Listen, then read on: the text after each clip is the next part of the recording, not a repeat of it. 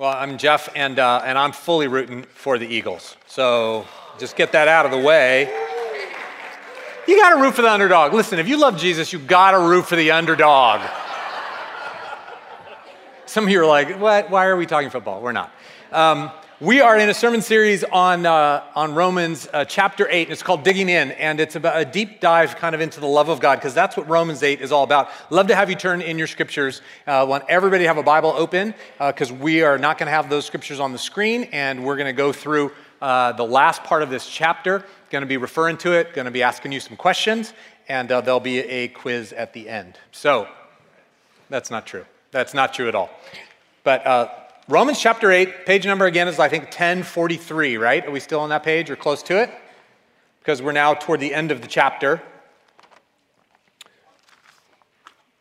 Romans 8, starting in verse 26. Let me get right to the point of where we're going. This is the text that has a famous phrase in it, and this is the title of the sermon, and that is that his love makes us more than conquerors.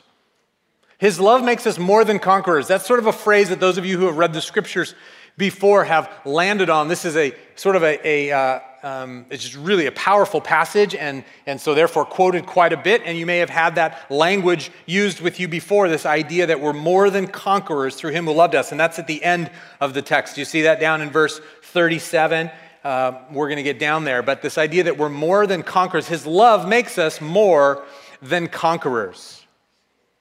You see, this whole passage, this deep dive into the love of God has been about that God's love meets us even in the midst of our suffering and difficulties this side of heaven, because all of us exist this side of heaven. Someday we'll be on that side of heaven, where all things are then perfect. But on this time, we're in this side of heaven. And in the midst of all of that, God's love manifests itself. From the very beginning, verse 1, look at verse 1 of chapter 8 that Ben preached on several weeks ago now, six weeks ago now, where there's now therefore no condemnation for those that are in Christ. There's no separation anymore between us and God. All of our sin is forgiven, and we've been set free from it. So this is the love of God is manifested through this whole chapter. And it ends with this big, bold kind of teaching on the fact that his love makes us more than conquerors, because we know that these battles that we face need to be conquered, because we're all underneath the weight of those struggles and battles. Some of you may resonate with one or two different questions that I want to start with. One question is, you may resonate with this question. Well, how come nobody told me that life was going to be so hard? Like, life is a battle. Like, it's one battle after another. And nobody grew up being told that. You know, our parents didn't sing over us in the crib and go, life's really hard and then you die. Like, that's the meaning of life. But it kind of turned out that way. And even though we have kind of times of smooth water, some people have more smooth water than others, you can around the bend, you're like, whoa, those are big rapids. And that's life keeps throwing us that, and nobody's immune from that. And I don't know what type of personality it is, but some of us are like, wow, man, how come nobody alerted me to that? And some of you are like smirking at me right now because you're like, oh, I so understand that part. Maybe you resonate with this question. How come nobody told me that because of the love of God manifesting itself, we're more than conquerors against anything that comes our way? That's right. We live in victory. How come nobody told me? You see, this series and our church understands and lives well in this idea that we're broken, our world is broken, and it's hard. We live well in that. This is the most honest church I've ever even heard about, much less been a part of. We get that. But we cannot miss this message. It's a deep dive into the love of God, because it's good news that there is victory available. There is nothing that comes at us in our stories that has to defeat us. And that's what this text is going to teach. We're more than conquerors. Remind me if I forget, I'm going to give you another Greek word to get tattooed on your body. Any takers? Did anybody get a tattoo in the last couple weeks? Okay, $100, I'm telling you. So, let's look at the text together a little bit. Let me sum it up this way too. Friends, it's naive to think that just around the corner is smooth water. It's been rough, but we're going to be fine. It's naive to think that, but it is equally more tragic and to miss out on the truth that even though we face rough waters, that there is victory over all of it, more than conquerors because of the love of God. So I want to look at the truth about how the love of God is going to manifest itself into our experience so that we find victory. See where we're going? Before I get into it, what's a battle that you are wrestling with right now? I mean, I want you to have it in your head as we go through these truths, because I want you to apply these truths to something that's really happening in your life. What are you battling? What are you facing? What's one, just even one of the many things that I'm sure you can come up with where you're like, that thing, that is rough. And I don't know how it's going to end. And half the time I feel pretty despondent about it. I don't really understand why it's in my life. And what's that thing? Do you have that thing in your head? I want you to kind of get a hold of that before I move on. I'll let you take a minute and make sure that that's there. Just gathering with my friends and with appointments and stuff this week, there was just so many that came. People considering a job change, somebody with a new boss in their life that they're not sure they're going to be able to work with, somebody whose kid is sick all the way across the country and doesn't know how to relate to that. There's financial difficulties. There's unknown future stuff. As I was preparing and thinking about this text, there's so many battles that are out there. For some, it's addictions they can't break. For some, it's a continued pattern of failure in a relationship, maybe. What's the battle? For some, it's a pervasive sense of unhappiness. What's your battle? You got it? Because that's our life. That's what we're experiencing. But God loves us so much that love is going to be manifested in a way that we have an understanding of how victory is available to us. We do not have to be defeated by anything we face. Let's look at the truths that the text teaches, and then I'm going to give them to you 1, 2, 3, 4, and that way you'll know where we're at. We're going to go through these paragraphs, and we're finishing this Romans 8 today. We're starting in verse 26. Here's the first one. Look at the first one before we read the text. This is the first truth that I want you to understand about how his love manifests itself in a way that makes us more than conquerors. It's this: the Spirit helps us in our weakness by interceding for us. Now, I don't even know if you've ever looked at this passage, because we get to really juicy, glorious stuff later on in the passage. But I want you to look at the truth that the scriptures are teaching here. This is pretty cool. The Spirit helps us in our weakness, these battles. The Spirit helps us by interceding for us. You're like, what does that even mean? Does it mean the Spirit's praying for us? Yes, that's what it means. The Spirit's connecting with God on our behalf. So let's look at it. Verse 26. In the same way meaning the stuff that went before, that we have this hope in Christ. In the same way, the Spirit helps us in our weakness. Any weak people in the house? Anybody?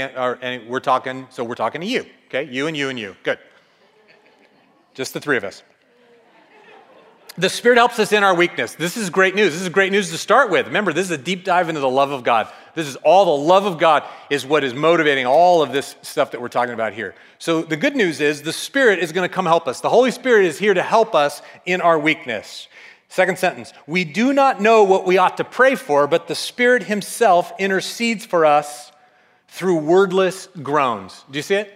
We do not know what we ought to pray for. Why don't we know what to pray for, friends? Somebody tell me. Why don't we know what to pray for? It says we don't know what to pray for. Why don't we know what to pray for? We're self-centered. We're confused. It's too much. Those are all, I think I heard all those correctly, right? I mean, there's some things we know what to pray for, but there's a lot of things we don't. We don't know what to pray because we're weak. It says the Spirit helps us in our weakness. We don't even know. I don't know what God's doing. I don't know what he's trying to accomplish. Some of us feel like we get into this place where, like, is that selfish to pray for that? I want to pray for this because it's something I want. Is that just something I want? Is that not what God wants? I don't know. My head's all mixed up in it. Anybody resonate with that in your prayer life? And it says the Spirit helps us in our weakness. We don't know what we ought to pray for, it says, but the Spirit himself intercedes for us with wordless groans. Did you know that this was a truth taught in the scripture? That because you've said yes to Jesus, the Holy Spirit now indwells you. And that Spirit communicates to our Father in heaven. Within the Trinity, right? Father, Son, Holy Spirit. The Holy Spirit in you is talking to God on your behalf. Did you know that? Isn't that a cool text? You're like, really? How does that work? I don't know. We don't have words for it. The Spirit doesn't have words for it. It's a spiritual communication. Now you think about that for just a minute. It goes on to say, verse 27, and he who searches our hearts, that means God, because only God searches the hearts of men and women.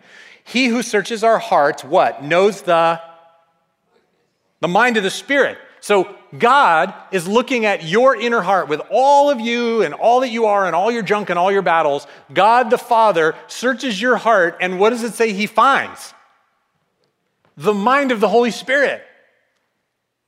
He finds the mind of the Holy Spirit because the Spirit is interceding for God's people in accordance with the will of God. I can tell you're not nearly as excited about this as I am. So this is a bizarre concept. In our weakness, and we don't know how to pray,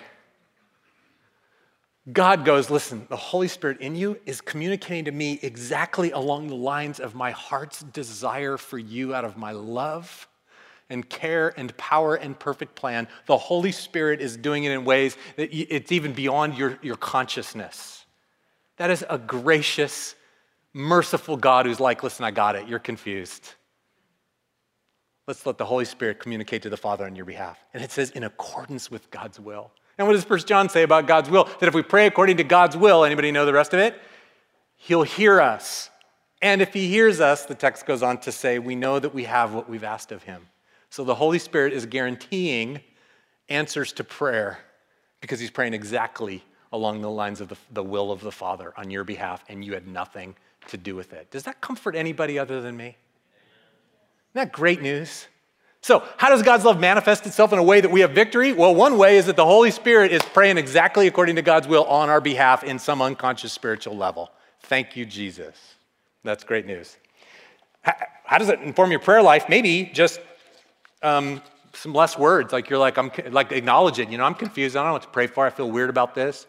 This is what I want. I don't know if it's right. I don't even know the right direction. I don't even know if I'm asking the right questions. When you get to that place in prayer, and that doesn't mean that you're not supposed to pray for all. The scriptures say, bring all these concerns to your Heavenly Father. But when you're at that place of lostness in prayer, just know and imagine the Holy Spirit groaning. Along with, by the way, if you read the earlier chapter and we're in our sermons, what else was groaning? Creation was groaning, longing for the fulfillment, the coming of God's kingdom. The children of God, it says a few verses before, are groaning, longing for that which is not yet right. And the Holy Spirit groans, sharing that human experience right into the listening, compassionate heart of God. So maybe less words and more groaning. As Ben said last week, groaning is encouraged. And the Holy Spirit is connecting right with God's heart on your behalf. Love that.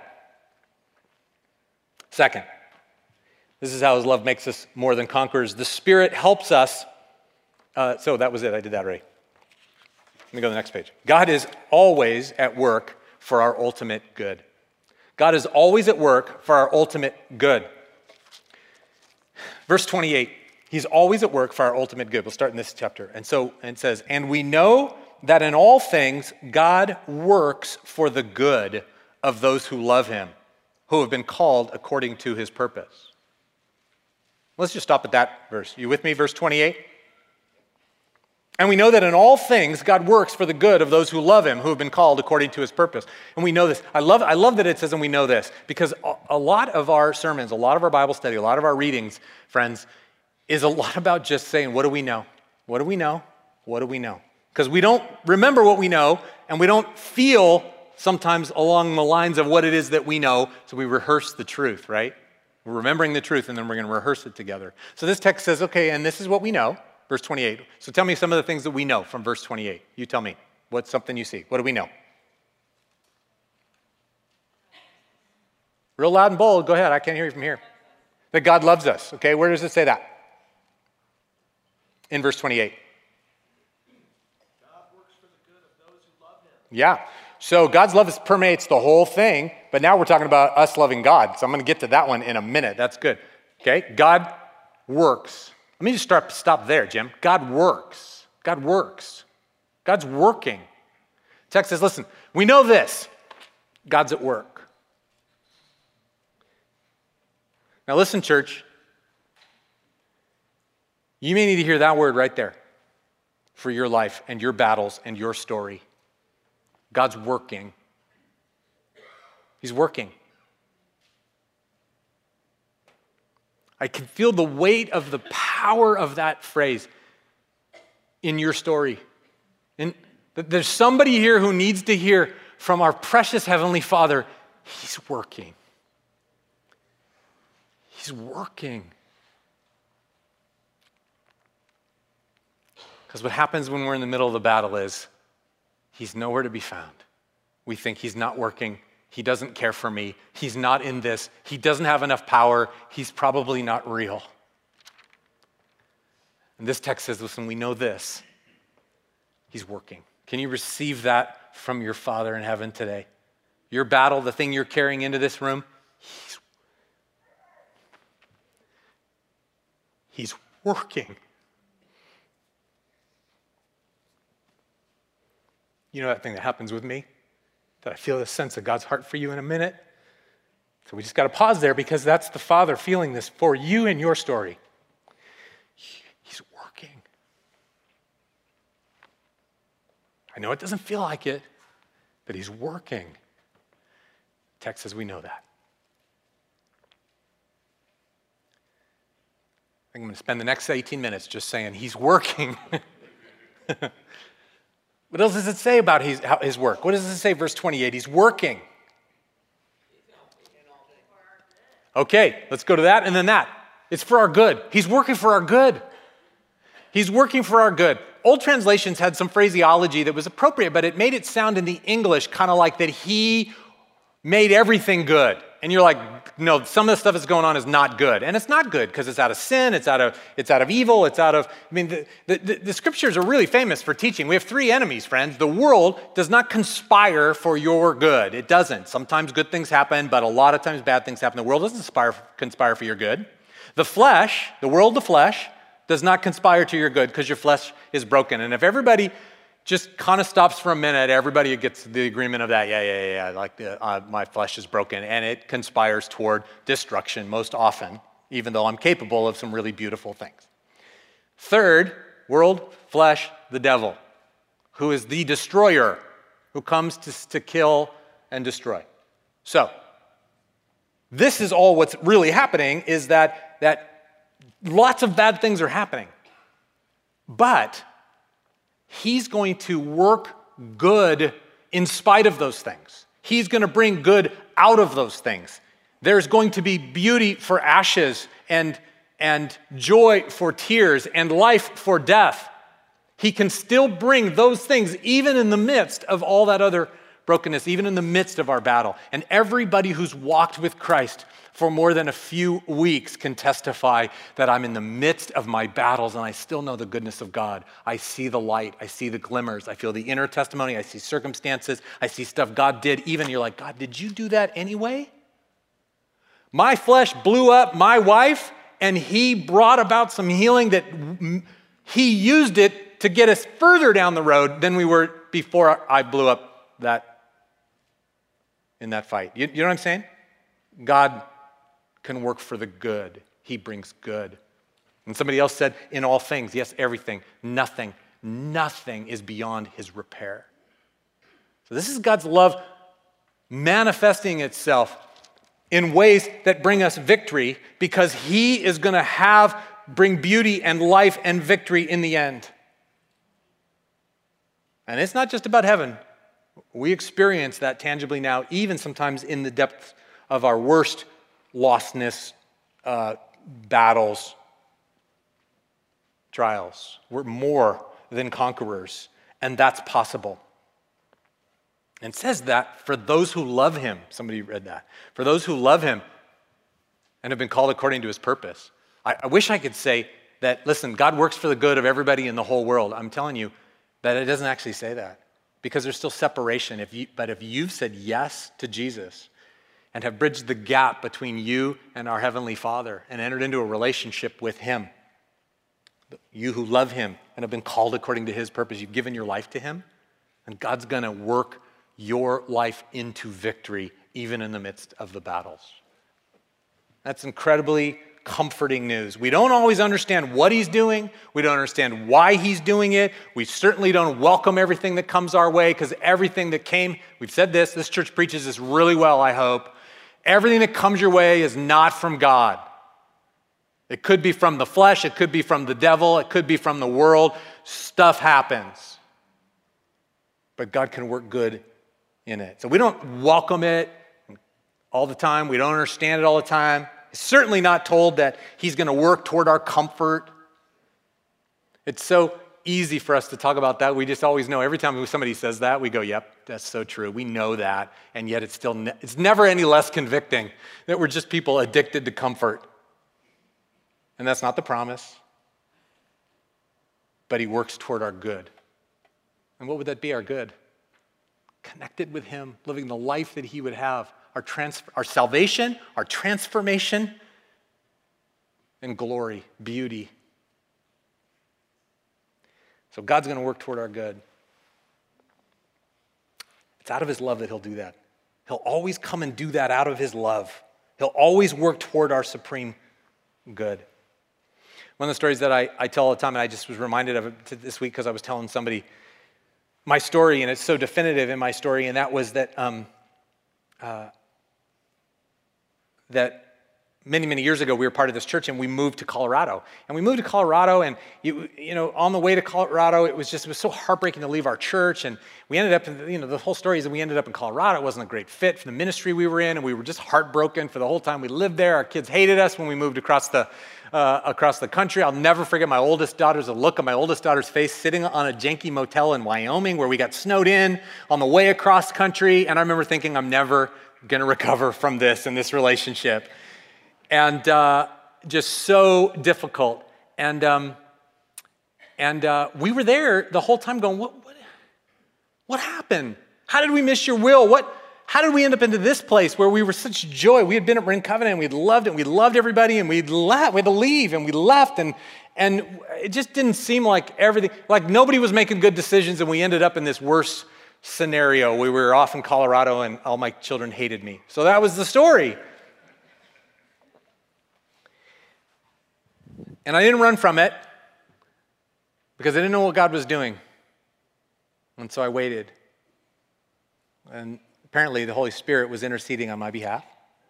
But at some point, God gave us the freedom to go look for other things, and it was going to be time to do something else. And I didn't know what that thing was going to be, but we were at a family wedding on the beach, or in San Diego, and I was running on the beach with that same oldest daughter.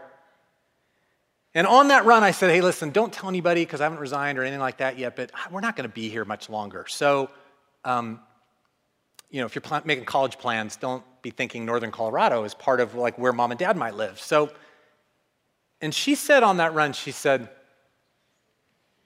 Dad, I know it was really hard for you to move to Colorado. And she goes, I didn't always make it all that easy. But she stopped me on the run. She put her hand on my arm and stopped me in the sand. And she said, we were on La Jolla Beach on that hard packed sand, and I'll never forget where we were. And she said, it was hard to move, but when we lived in Novato, I was not in a good place. I'm like, I know, it's hard to be a freshman in high school, blah, blah, blah. She goes, no. And that's when she grabbed me. No, not in a good place. Any of you dads feeling that? And she said it a third time, not in a good place. She said, if we hadn't moved to Colorado, I wouldn't be in love with the Lord the way that I am now.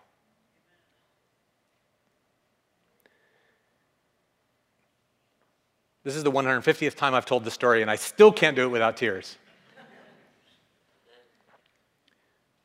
I fell to my knees on the sand in La Jolla, worshiping a God who in the middle of my battle and my lostness was writing a story of glory and rescuing my daughter.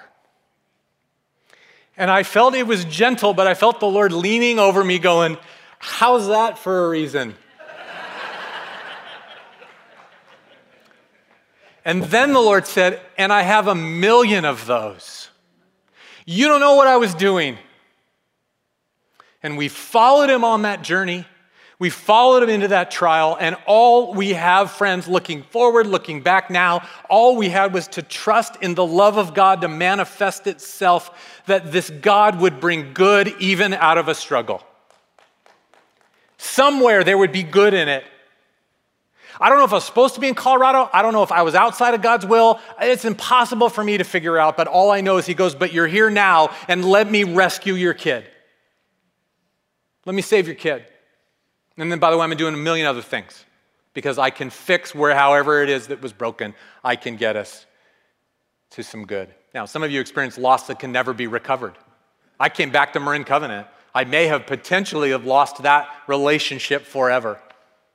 And many, many other worse stories we can imagine where the loss is never recovered. So God doesn't restore what we had, but he nevertheless can bring beauty and glory and good for us, even despite what we've lost or faced. You with me on that? This is God's love manifesting itself through your story. So as you think about what your story is,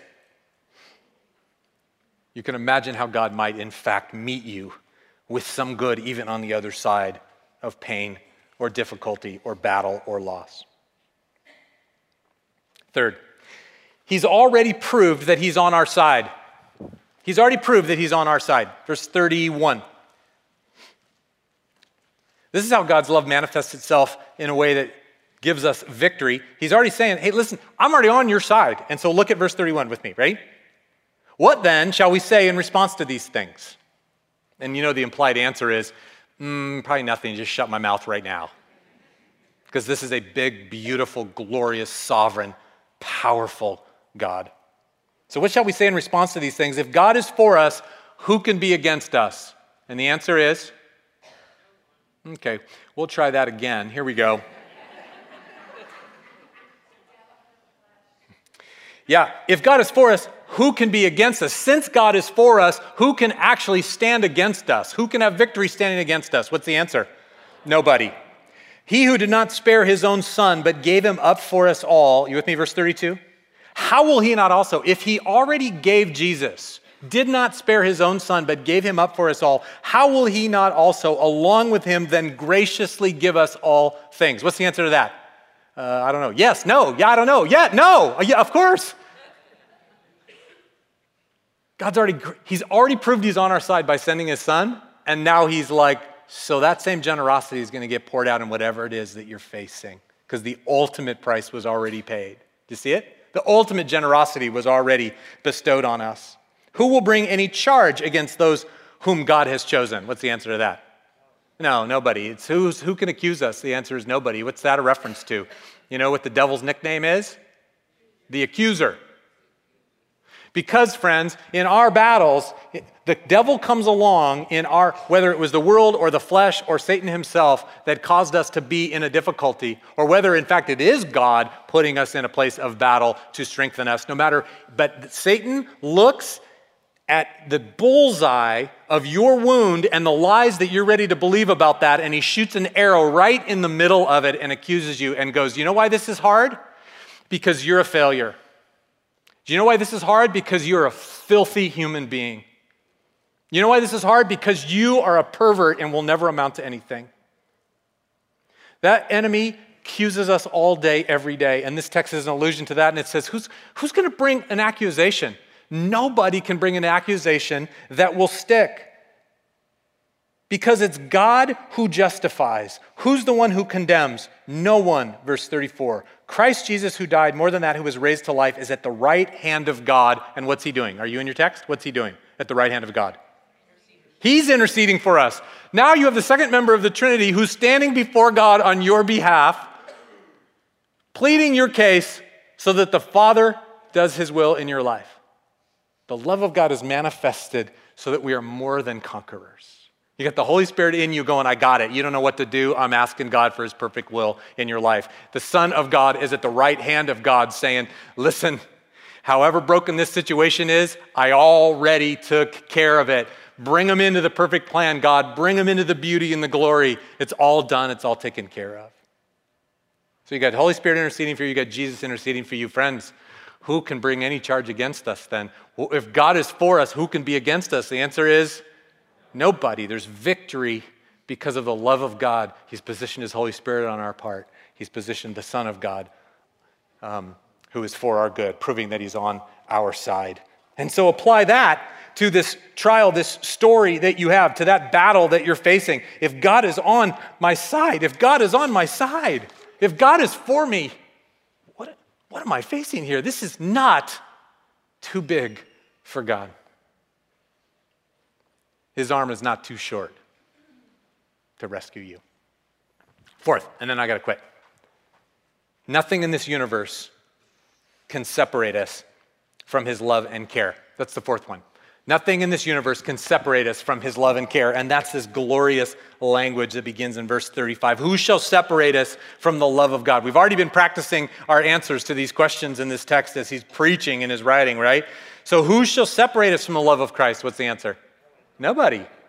You see, his love, which is his love and care, which is his love and healing, which is his love and accomplishing his will in your life, which is his love and bringing good out of your battle, which is his love and bringing you life as it was promised to be. That's the victory. So who can separate us from that victory happening in our lives because of God's love? And the answer is nobody. Shall trouble or hardship or persecution or famine or nakedness or danger or sword. We could discern all what those things mean in today's world and how they might apply to your life. But any of this lack or any of this danger or any of this persecution, and in verse 36, in fact, it's like the psalmist talks about persecution, even martyrdom. If we face death all day long, we're considered as sheep to be slaughtered. Even if we were to face persecution for our faith to the point of dying for it, no, verse 37 says, in all these things we're more than conquerors through him who loved us. We're more than conquerors through him who loved us. For I'm convinced. He starts by, up in that beginning, top of that lofty passage, by saying, then this is what we know. And he rehearses it. And down here he goes, and this is what I'm convinced of. All this stuff about the love of God that it'll bring victory. So I'm convinced of this. This is what I'm convinced of, that neither death nor life, angels nor demons, neither the present nor the future, nor any powers, neither height nor depth, nor anything else in all creation. That's what he's trying to get to. He's poetically saying nothing, nada, guess, brainstorm, none of it will be able to separate you from the love of God that is in Christ Jesus, the love and care that God wants to bestow on our lives, the victory over our brokenness, the victory in these battles. Nothing will separate us from God's love and care and work because of the victory of him. We're more than conquerors. More than conquerors. More than conquerors. It's a Greek word. You got to get it tattooed on your body. More than conquerors. It's, what is it? Where is it? I wrote it down. Hypernicomen. Hypernicomen. Hypernicomen. It's one word that means it's beyond conquering. It's ridiculous in its conqueringlessness. Ish. Hypernicomen, because it's more than conquering, because it's already happened through his love that was demonstrated by Jesus on the cross. This victory that we can have is because we have a relationship with him. Remember verse 1, there's no condemnation. There's a relationship with him. So if there's no condemnation, then we have this relationship with God, and Christ is in us, and we are in Christ, and because of that, nothing can come between us and God and the work that he wants to do. Now, I'm not naive, you guys. I shy away sometimes from preaching the victory message because I'm so aware that when we're in the middle of non-victory, there's nothing more irritating than a sermon on victory. I understand that. But we're here to remember the truth. He starts by saying, here's the things we know. And at the end he said, and here's what I have become convinced of. We remember the truth so that we can rehearse the truth.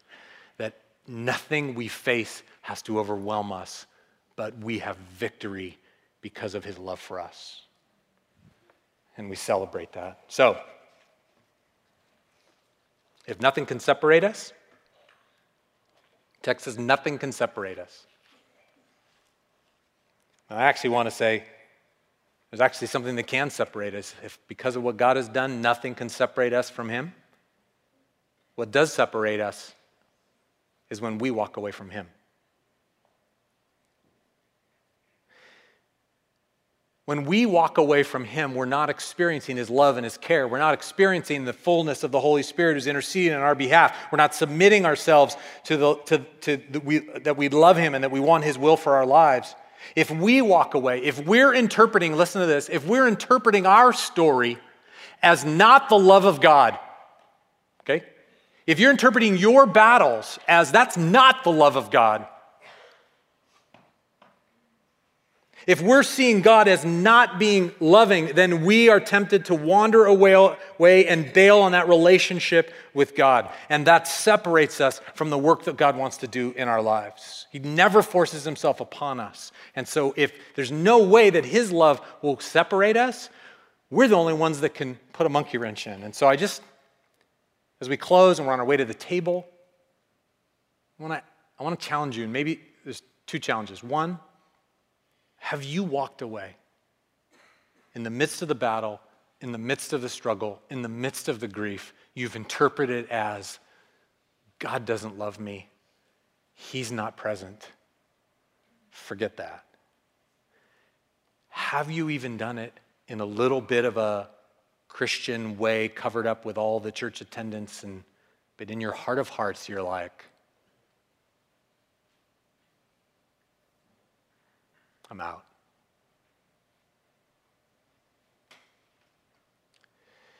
Come back. Because this is what we know. And this is what we've become convinced of.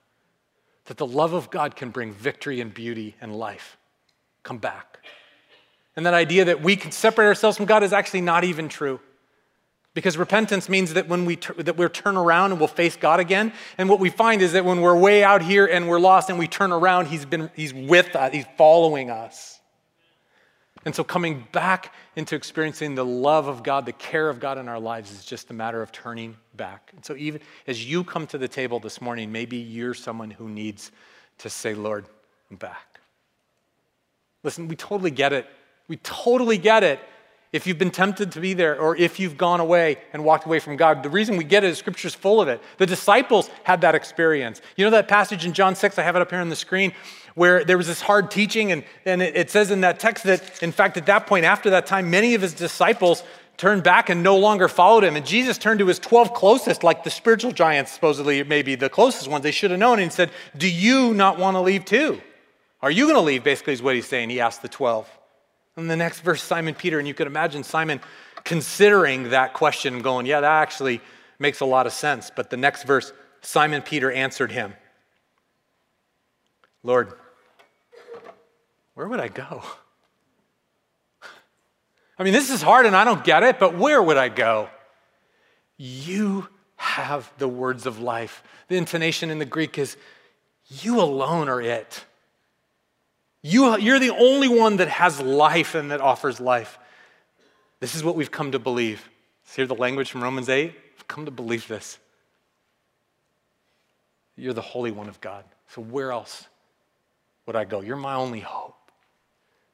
And a dear friend of mine in the midst of deepest loss said, even early on in the deepest struggle of grief and despair, said, but I'm not going to bail on God. Because where else would I go? He's been good to me my whole life. And I don't know where to put this, but he's my only hope. Somebody in this room, maybe you need to come back. So as you come to the table, and all the chaos that happens around our table and all that kind of stuff, if that resonates with you, maybe when you come to the table, as you're waiting in line and we're singing the songs, maybe you say the words of John 6 in your head, God, where else would I go? You alone have the words of life. Maybe that's your response this morning as we come to the table.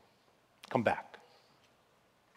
And maybe for the rest of us, the rest of you, it's that rehearsing this truth, you need to apply it to your battle. You need to apply it to your battle. And is that battle that you had in your mind that you need to come as you come to the table, that maybe you speak one of those lines of Romans 8 into that battle. Maybe you say, if God is for me, who can be against me? As you come and meet Christ at these tables.